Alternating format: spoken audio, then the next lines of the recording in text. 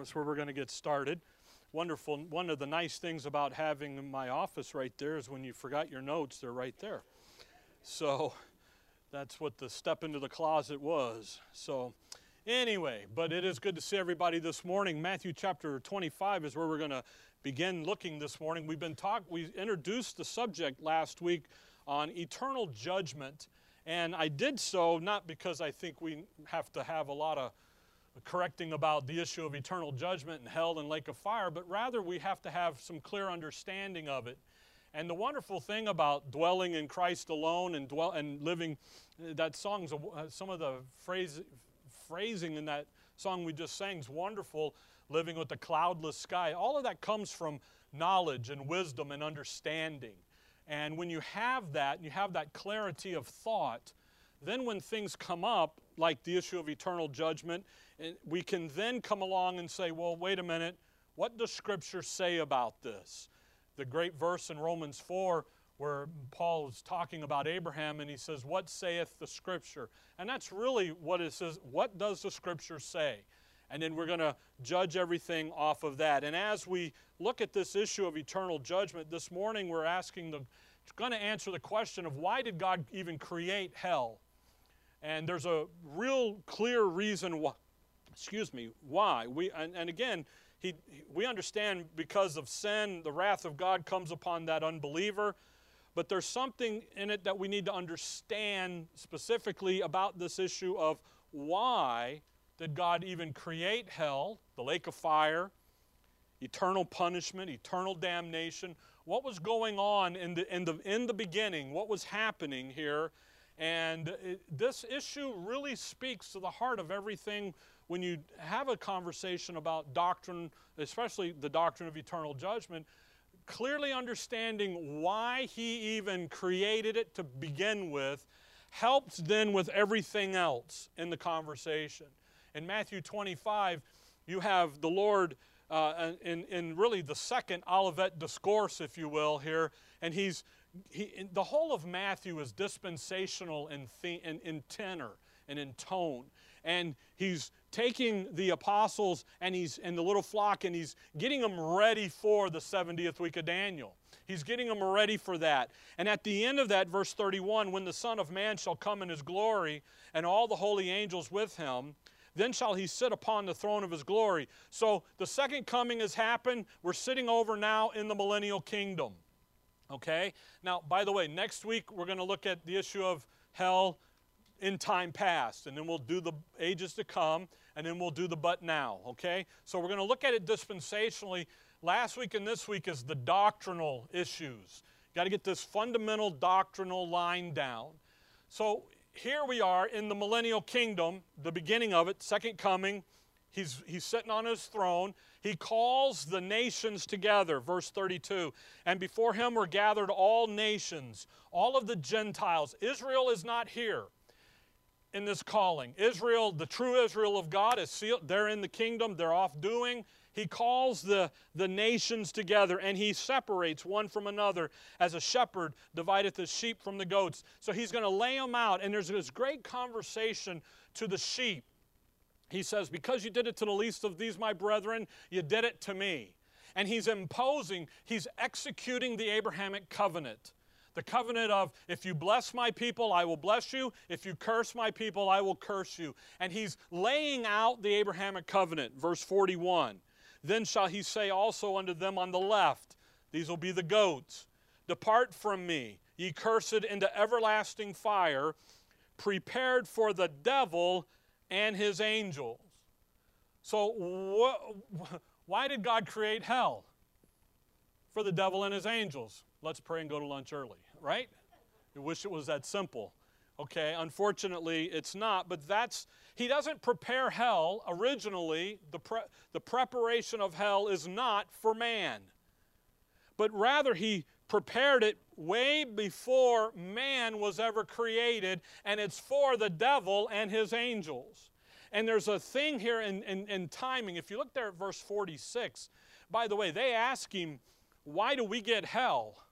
And He says, well, because you didn't do this to the least of my brethren. You didn't do it to me.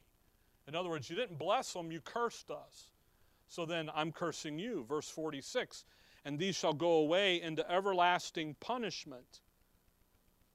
And that punishment, that's the issue. It's everlasting. It's going to go on, world without end. But the righteousness into life eternal. So there's a conflict here that is established way before mankind ever existed between God and Satan, and it has brought the issue of eternal judgment and an eternal fire, an eternal punishment to the forefront.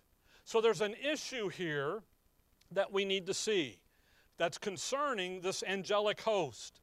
Now come over to Colossians 1. That's concerning the issue of creation, and again, before man was created. Because what happens in the argument against hell, don't say hell, you're going to offend somebody. Don't say this, don't do that.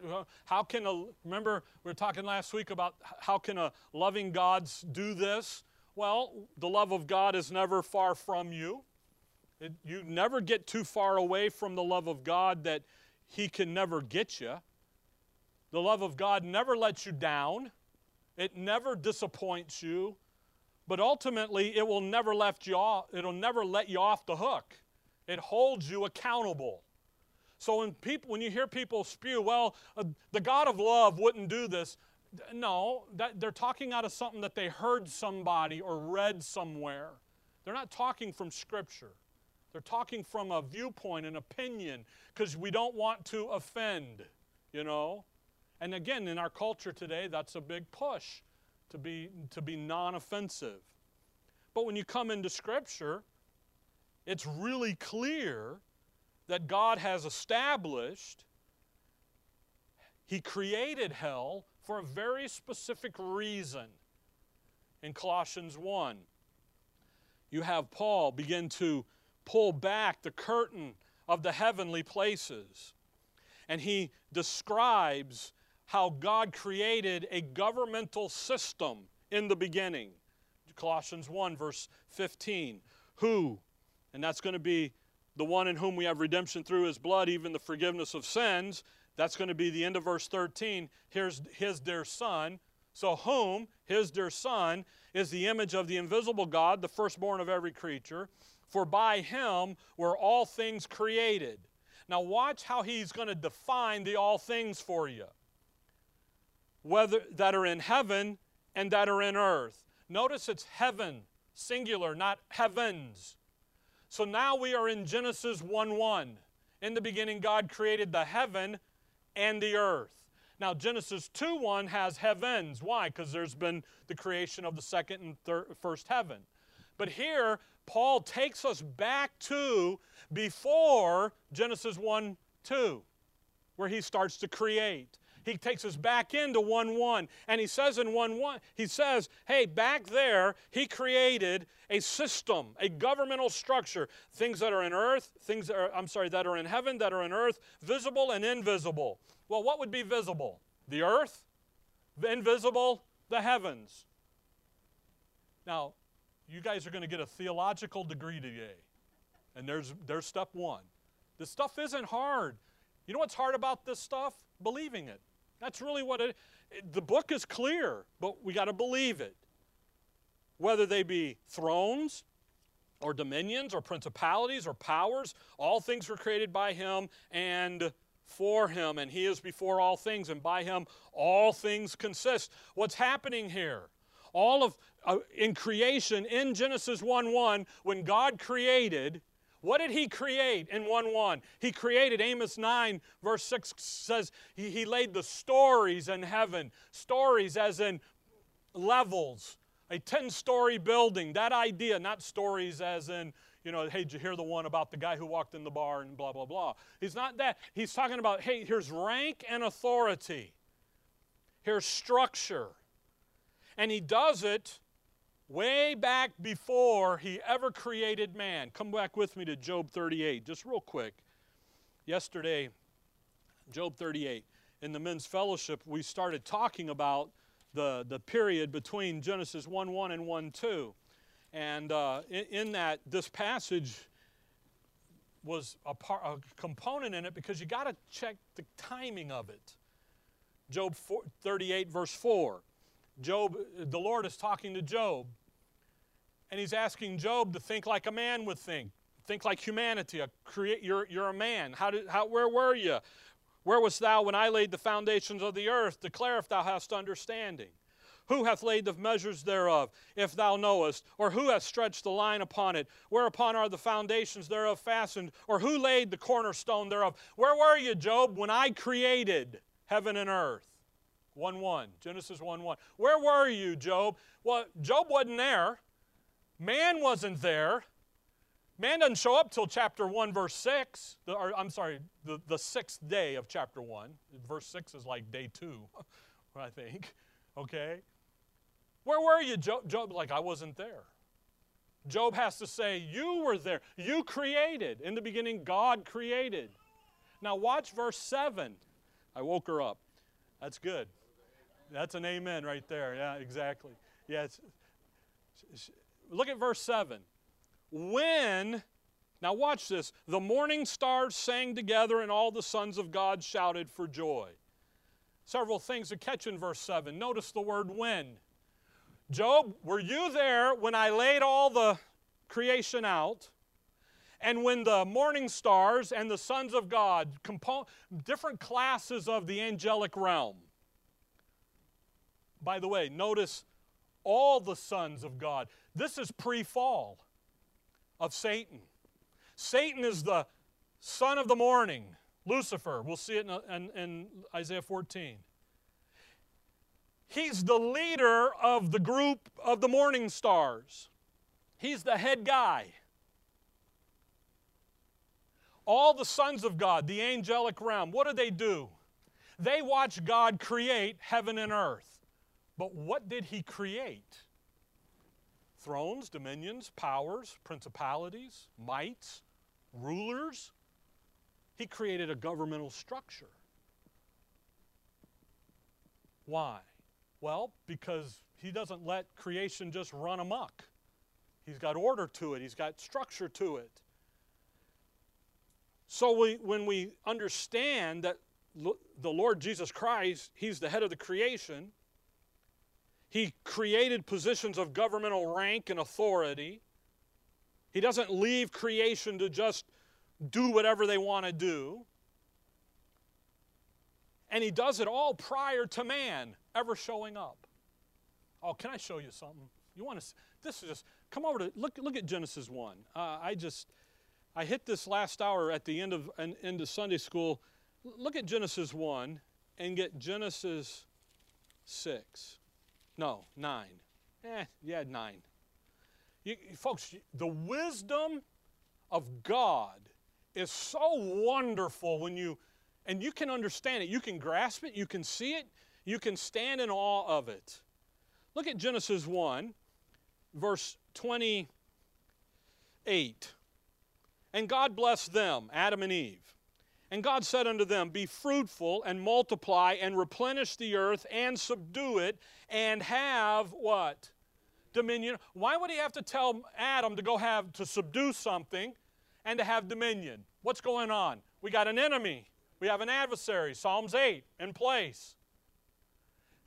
Adam, your job is to go out there and establish human government in the earth for me. You're my guy. That's what you're to do. Subdue it, have dominion over it. Now, what happens? A couple chapters later, Adam and Eve fall. Now come to Genesis 9. Man gets wicked. God floods the earth, kills everybody but Noah and his 3 boys and their family. They get off the boat. They have a big altar party. The Lord says, you know what? Look at 8:21. Genesis 8:21. And the Lord smelled a sweet savor, and the Lord said in His heart, I will not again curse the ground anymore for man's sake, for the imagination of man's heart is evil from his youth. Neither will I again smite anymore everything living as I have done. You know what He's saying there? Man, the human condition will never change. The only way to change human condition is Calvary. And the only way you can get someone to Calvary is to understand that there is an eternal judgment coming their way. Follow? Okay? Because he did something way over here prior. And I kind of jumped ahead, but look at chapter 9. Noah gets off the boat. 9:6, the Lord establishes capital punishment. He establishes nationalism. Okay? Verse 7, look at what he says to Noah. And you, be ye fruitful and multiply and subdue and have dominion over. See how subdue and dominion are not listed? Because it's not Noah's job to establish human government. God just did it. And he's going to give it to the issues of the nations. Chapter 10. Why is he doing all that? Why does he establish human government? Why does he establish the governmental structure at all? Well, because there's a guy in it that's causing trouble.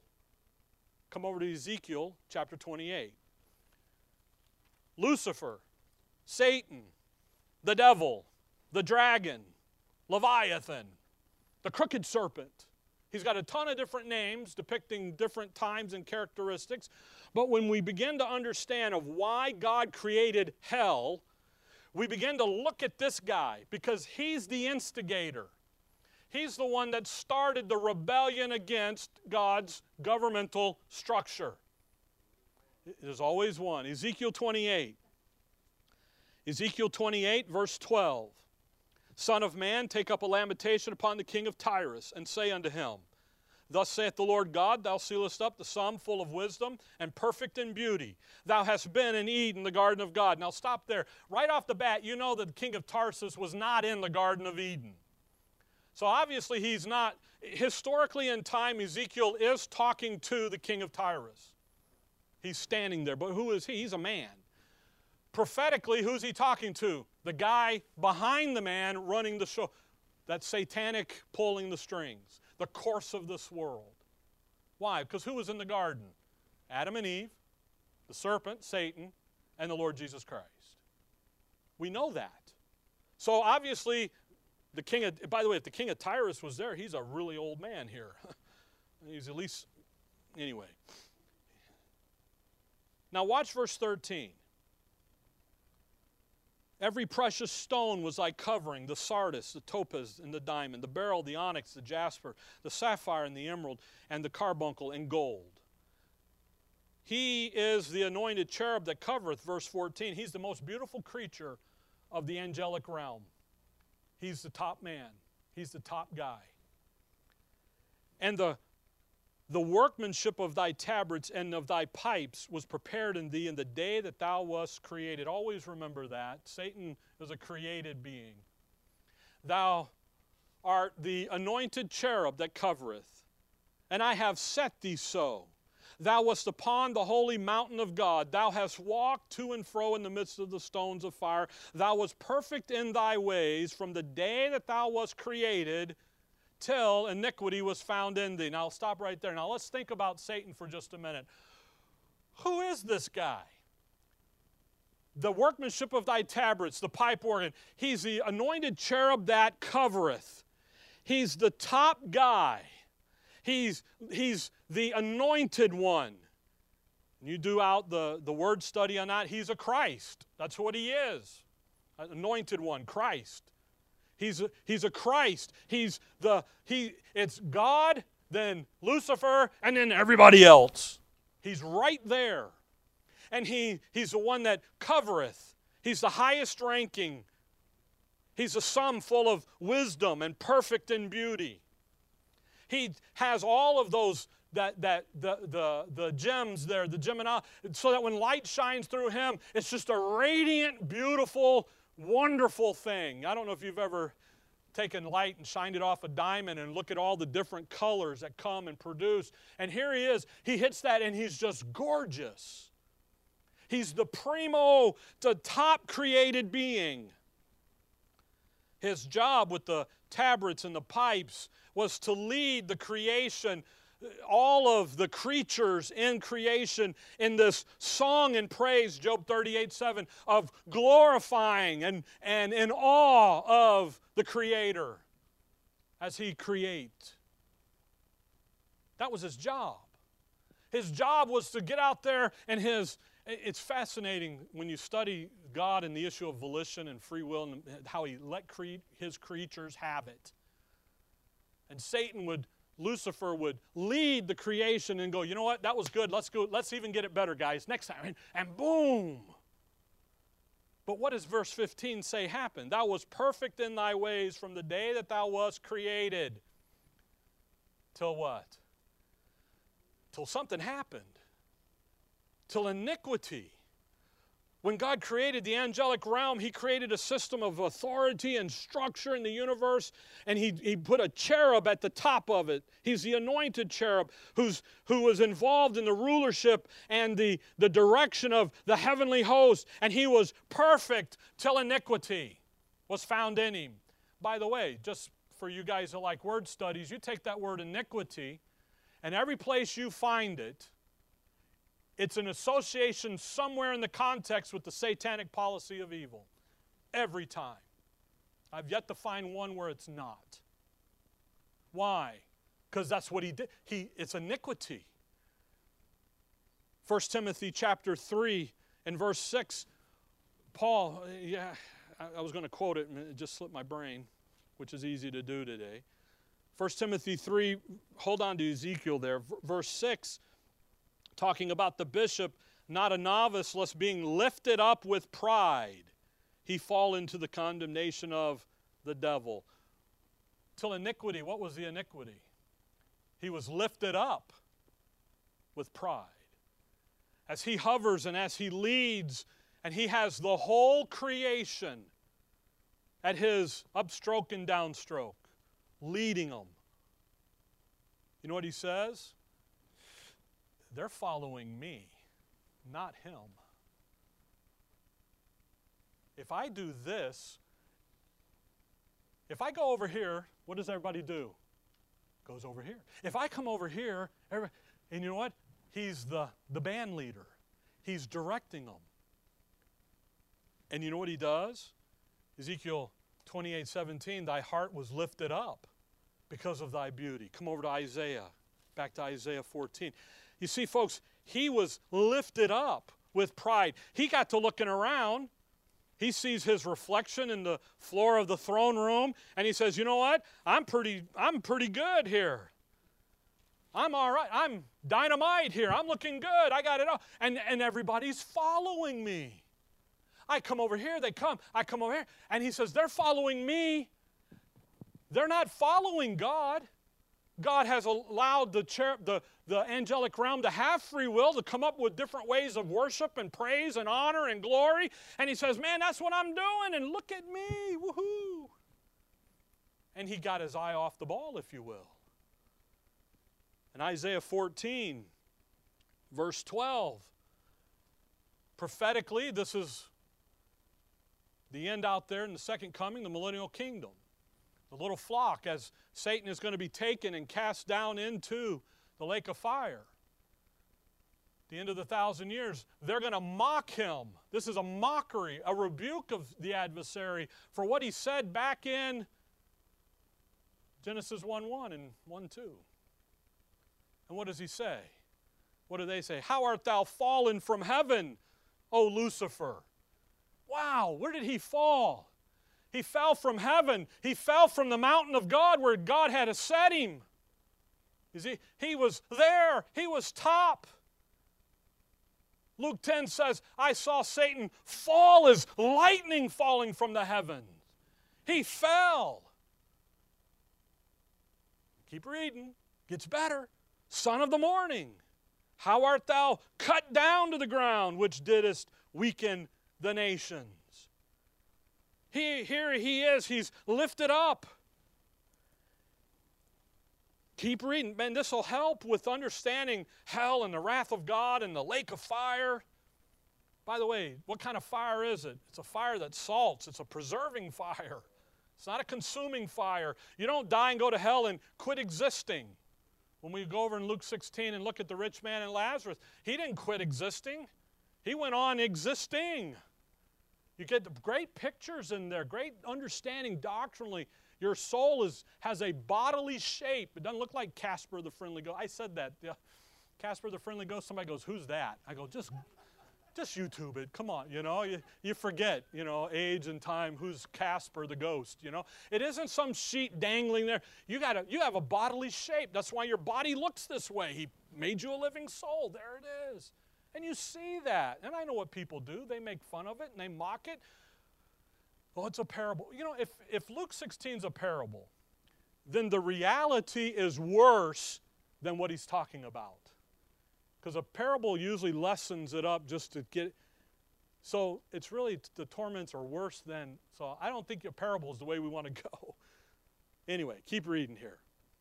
For thou hast said in thine heart... By the way, the Lord wants their heart, your heart. He wants Israel's heart. The heart is the issue.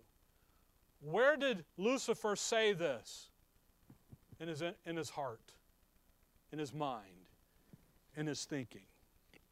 And that's going to be critical because of the issue of when these angels sin and when they fall, they do it on their own volition. They do it by their own choice.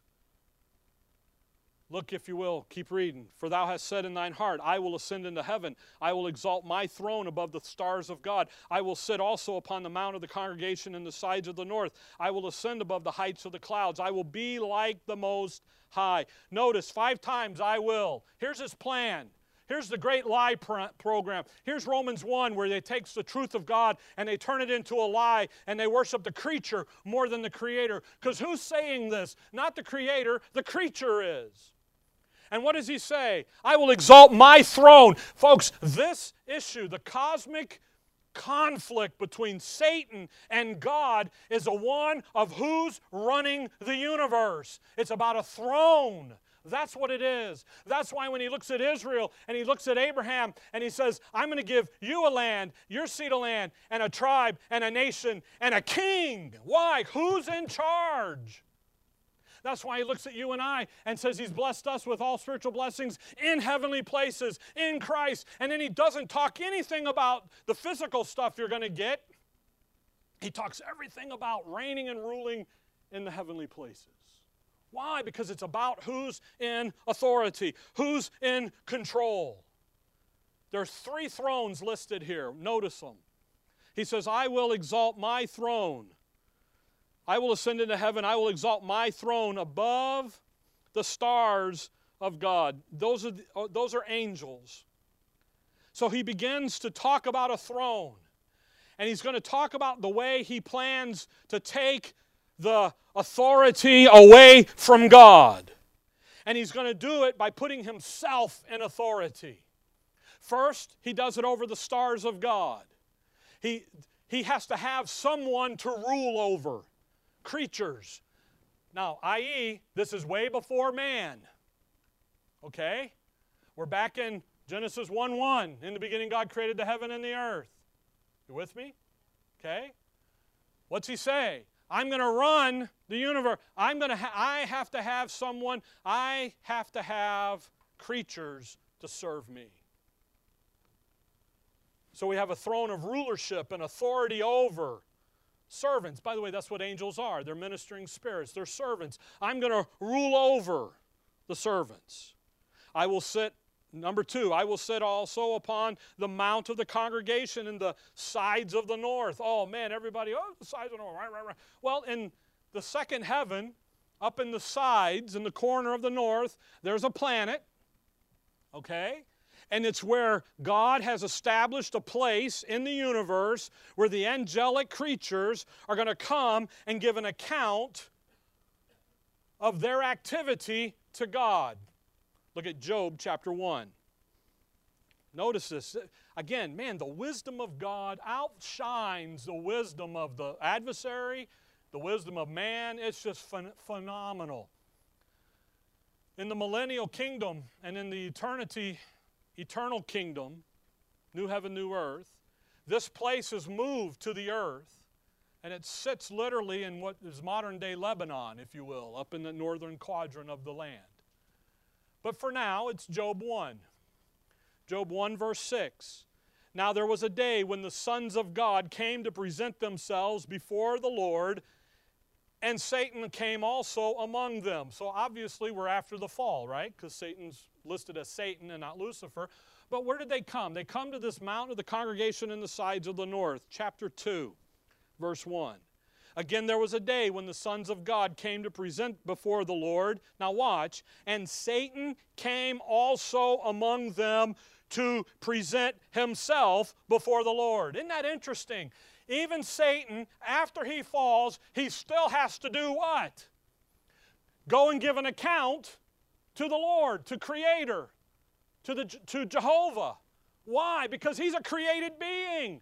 There's an order there. Now, Satan is doing whatever he wants to do. That's why he says, where have you been? And he goes, I've been down a rock, walking around earth down there. And he goes, hey, have you thought about my buddy Job?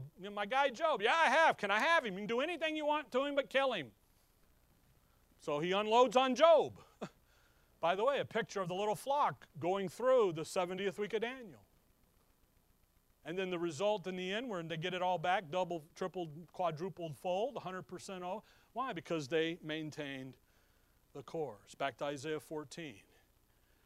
So now, not only does he have creatures to serve him, but now he has these creatures come and give an account to him, answerable to him.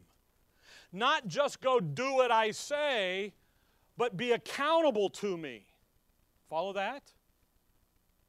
What's he trying to do? Take over.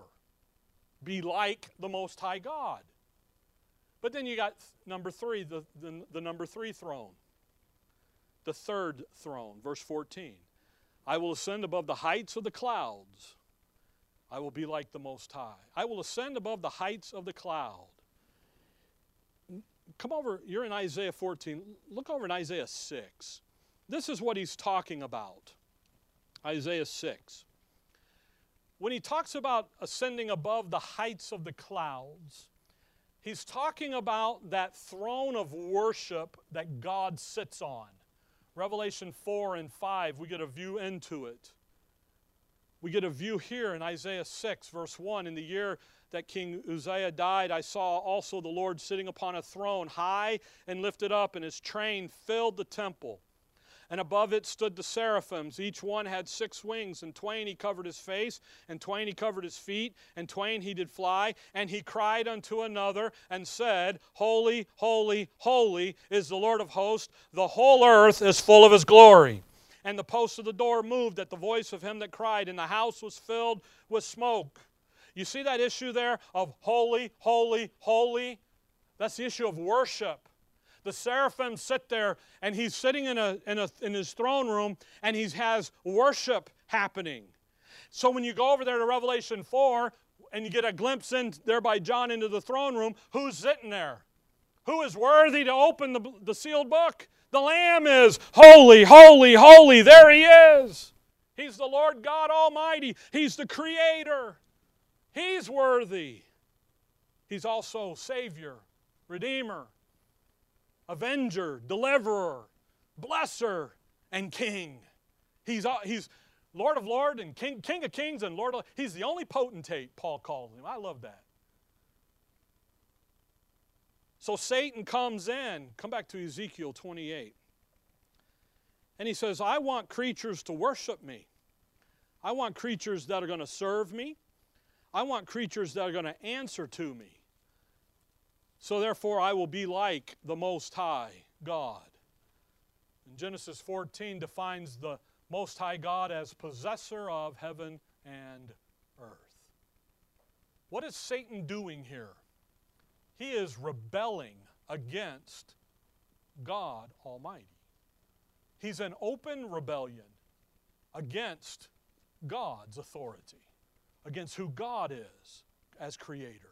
He's rebelling. Ezekiel 28, verse 16. But the multitude of thy merchandise. By the multitude of thy merchandise. You know what he's got? He's got merchandise. He's got something to sell. It's called the lie. He's got something to sell over there to that angelic realm.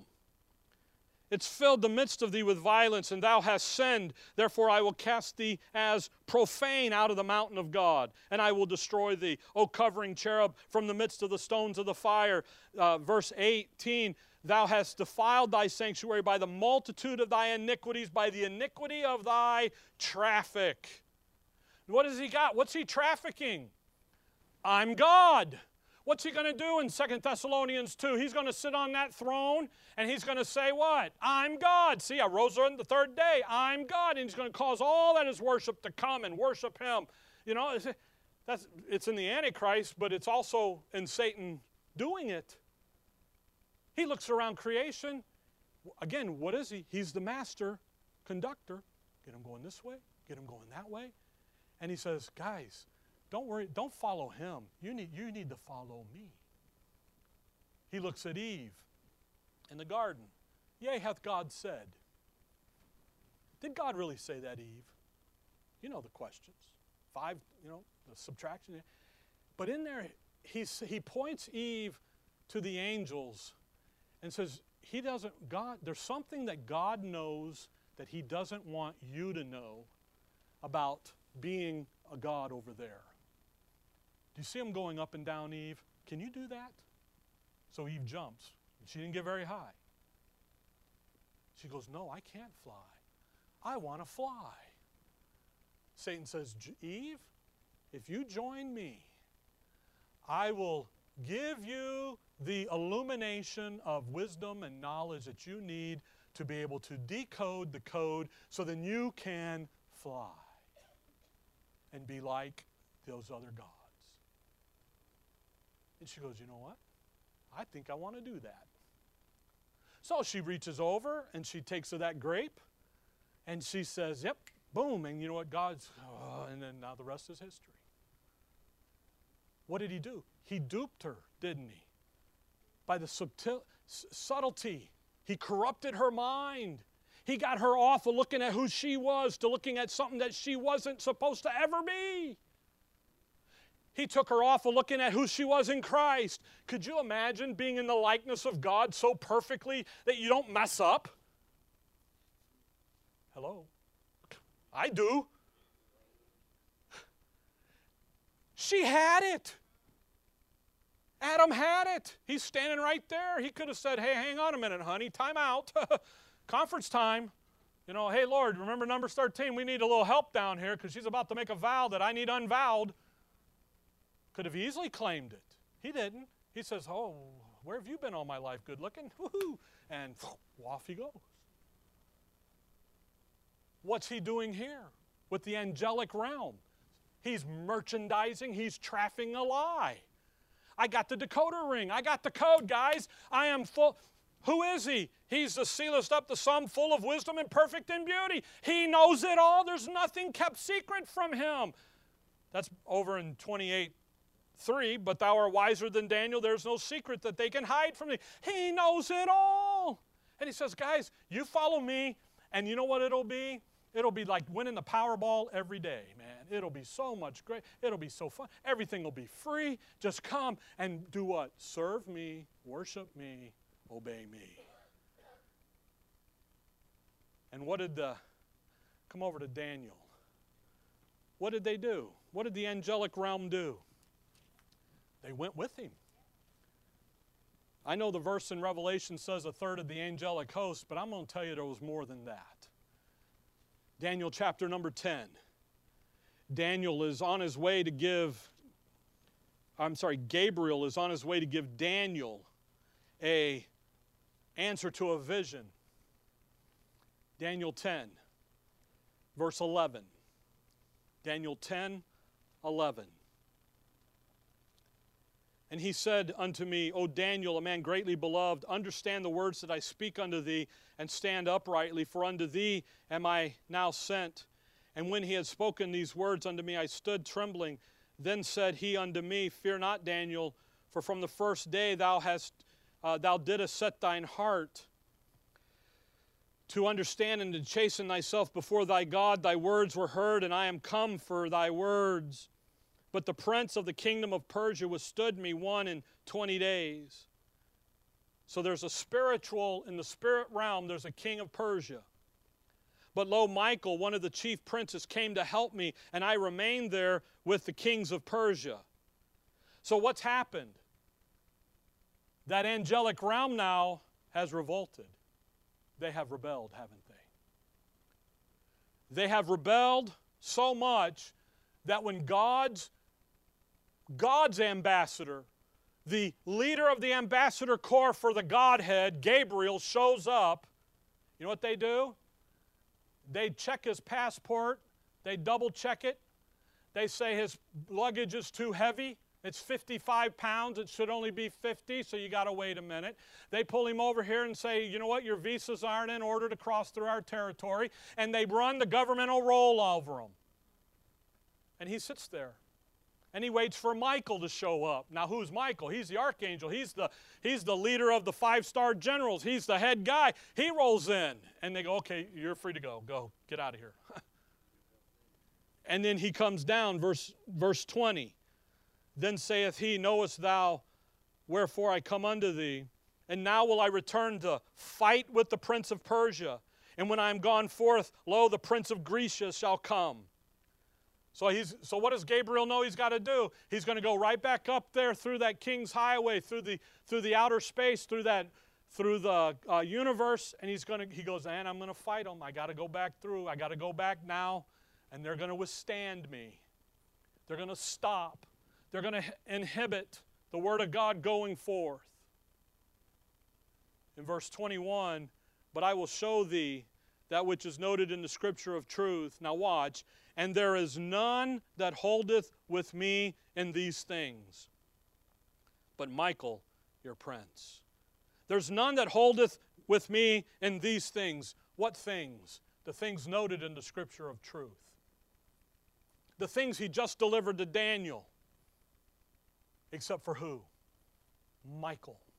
So when Lucifer falls, when he merchandises Isaiah 14, the lie plan, when he lays all that out, he instantly takes the upper echelon of the angelic realm other than Gabriel and Michael. Well, if the top goes, usually what happens then? Everything flows down, right? Okay? And when the rebellion begins, go back to Ezekiel 28, God pronounces a judgment against Satan and those angels that follow him in rebellion. And he stops the rebellion by creating a judgment that was so horrible and terrifying that all the angels that had not joined Satan's rebellion stopped in their tracks. And what they saw was they saw the wrath of God laid out in front of them in what is called the lake of fire. And it stopped them.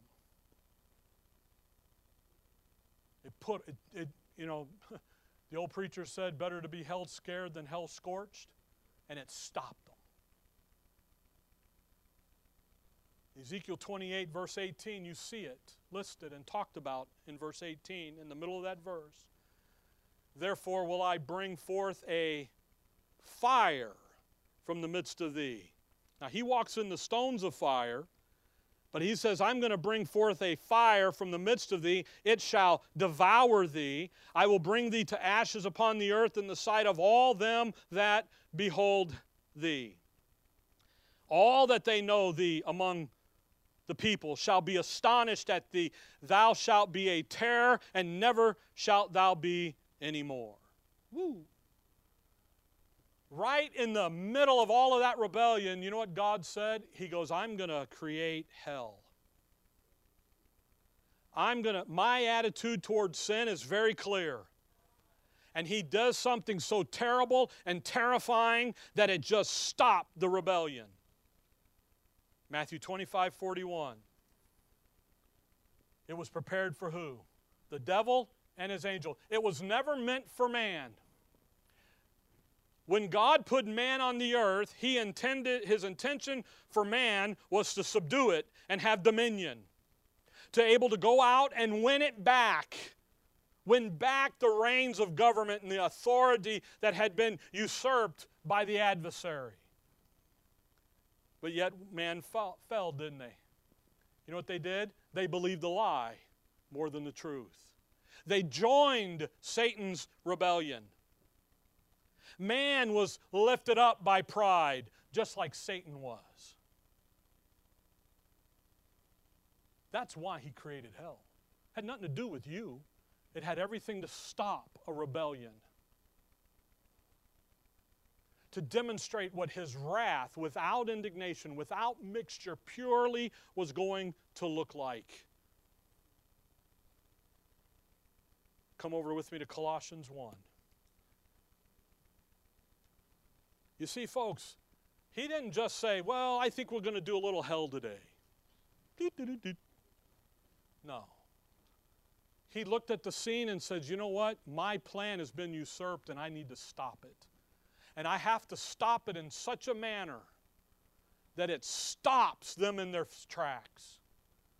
And when you and I talk about the gospel and we give the gospel, if we don't make hell a part of the conversation, we then are failing in giving a clear gospel presentation. Because until man knows that there's a judgment out there that's far worse than what they think they're living in, they'll never want to get saved. They see no need for it. What did Christ do? Colossians 1, verse 20, and having made peace through the blood of his cross, by him to reconcile all things unto himself, by him I say, whether they be things in heaven or things in earth or things in heaven. And you that were sometime alienated and enemies in your mind by, notice that, wicked works, yet now hath he reconciled. When we look at the dispensational setting of it, you come over there, look at Jude 6. We'll get out here to this passage. Jude 6. Folks, the Lord Jesus Christ, he came and he went to Calvary. He took care of the justice of God, the sentence against the wicked works of man. He died for creation, the creatures. And the only reason he hasn't taken back everything is because he's forming the church, the body of Christ today. It's already done. In Chicago, in July, my message was about Romans 4 there. God hath those things that are not, he has called them as they are. They are. It's done deal. He's just got some time to work out. Look at Jude 6. And the angels which kept not their first estate, but left their own habitation. See how they did it on their own will.